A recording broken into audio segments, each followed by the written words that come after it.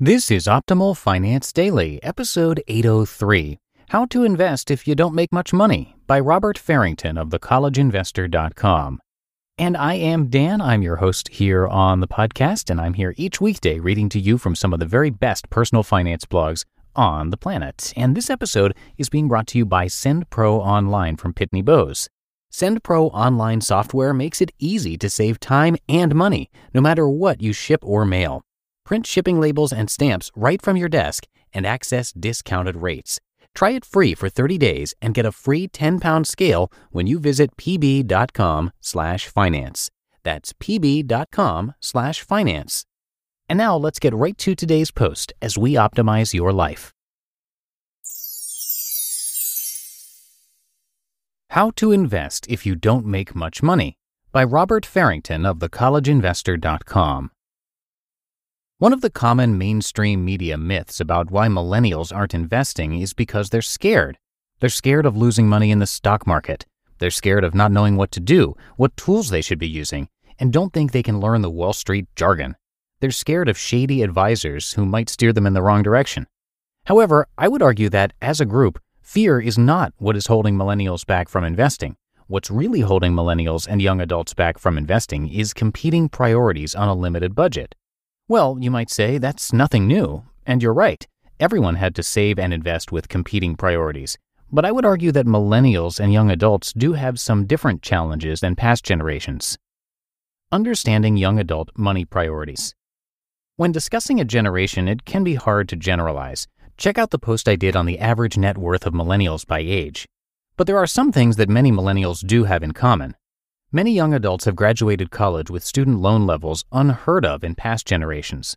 Also, wage growth has been stagnant over the last decade, and incomes as a whole aren't there to support much beyond first-world subsistence living. For most people, it takes a few years after graduation to start earning a good salary, maybe 4 or 5 years.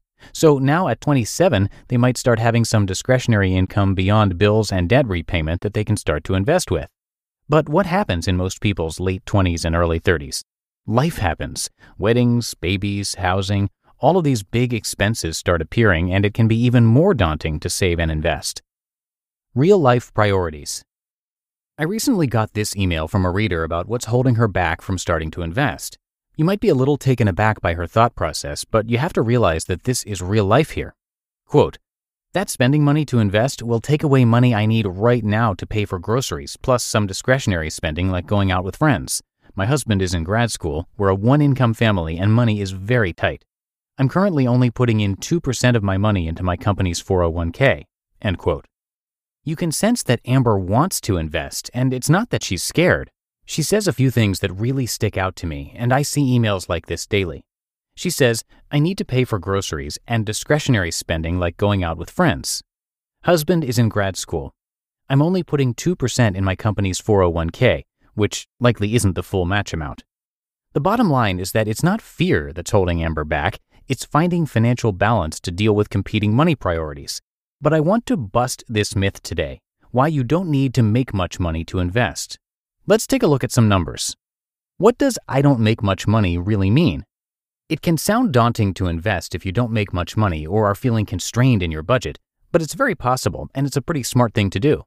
I'm going to show you why it doesn't have to be an either-or decision. It can be an and choice as well. But first, let's look at what I don't make much money really means. In every circumstance, I don't make much money really means you simply have a tight budget. Money is always relative. Not making much money means that your income equals your expenses, or even worse, your expenses are greater than your income. You feel like you don't make much money if you bring home $2,000 per month and have expenses of $1,990 per month. But someone who makes $20,000 per month also feels like they don't make much money if their expenses are $19,900 a month. At the same time, there are people who bring home $2,000 a month and live on $1,500 a month and feel fine. It's all relative. So you're giving yourself the wrong excuse about not being able to invest. You have two choices. The math around this is straightforward. Income minus expenses equals money left to save. If you find yourself feeling like you have a tight budget and can't save, you always have two choices. 1, earn more money, and 2, spend less money. There's nothing else that covers both parts of the equation. I've shared the story about my friend's mom before, and I'll share it again right now. His mom worked her entire life. She raised her son and did almost everything right. However, she was too timid to invest. Instead, she just saved. She saved a nice sum of money for 30 or 40 years, approximately $300,000, but that was not enough to retire on where she lived. Instead, she had to keep working. She had to get to 70 to get the most Social Security possible and boost her savings. She eventually started investing, but started at 62 when she should have been thinking of retirement. Now, her life suddenly was based on a choice she couldn't control. She had to work. She had to invest and earn more. She had to wait. Choice gone. That sucks. If she had invested that same amount of money instead of just saving it, she could have retired at 62. She would have had double or triple the amount she ended up with. Her life would have been in her control. She could have decided when she wanted to retire. Change your mindset. Instead of thinking about investing with money that you have left over, it's time to change your mindset about investing. This is how I view that same formula. Income minus expenses minus savings equals money left to play. Too many people fall into the trap that play money, like going out with friends, is an expense. It's not. It should be done with the money you have left over. Instead, you should view saving money as an expense, something mandatory that you have to do. By making it mandatory, you start preventing excuses from hindering your progress. Don't let excuses prevent you from investing. In Amber's case, she had both choices. Amber is a journalist and can write exceptionally well. I offered 2 suggestions for her so that she wouldn't be able to keep making excuses. 1, make more money. She could easily freelance write and make an extra $100 to $200 per month. We've covered how to make more money freelance writing in a post on this site. I also have a huge list of ways to make extra money as well. 2, spend less money. She could cut that eating out with friends money a bit and save another $100 to $200 per month. There are also tons of other ways to save money and spend less.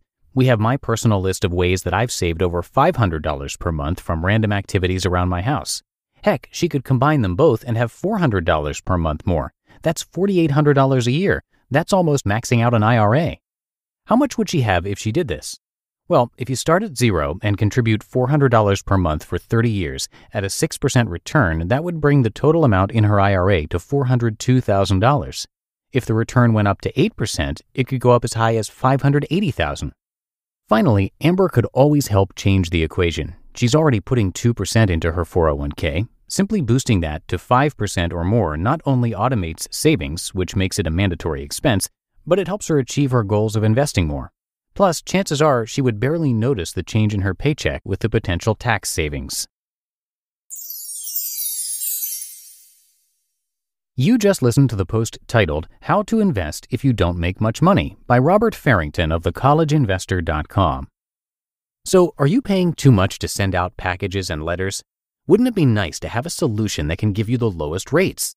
With SendPro Online, it's easy to save time and money no matter what you send, from packages to overnights and letters. Easily compare rates, print shipping labels and stamps from your own printer, and track all of your shipments along with email notifications. SendPro Online is only $14.99 a month, and for being an Optimal Finance Daily listener, you can get a free 30-day trial to get started, plus a free 10-pound scale to help you accurately weigh your packages. Visit pb.com/finance to access this special offer. That's pb.com/finance. Experience the better way to ship with a free trial of SendPro Online. And that's going to do it for today here at Optimal Finance Daily. Thank you again, of course, for listening. And I'll be back with you tomorrow, where I'll have a post from Kate Flanders. So I'll see you there, where your optimal life awaits.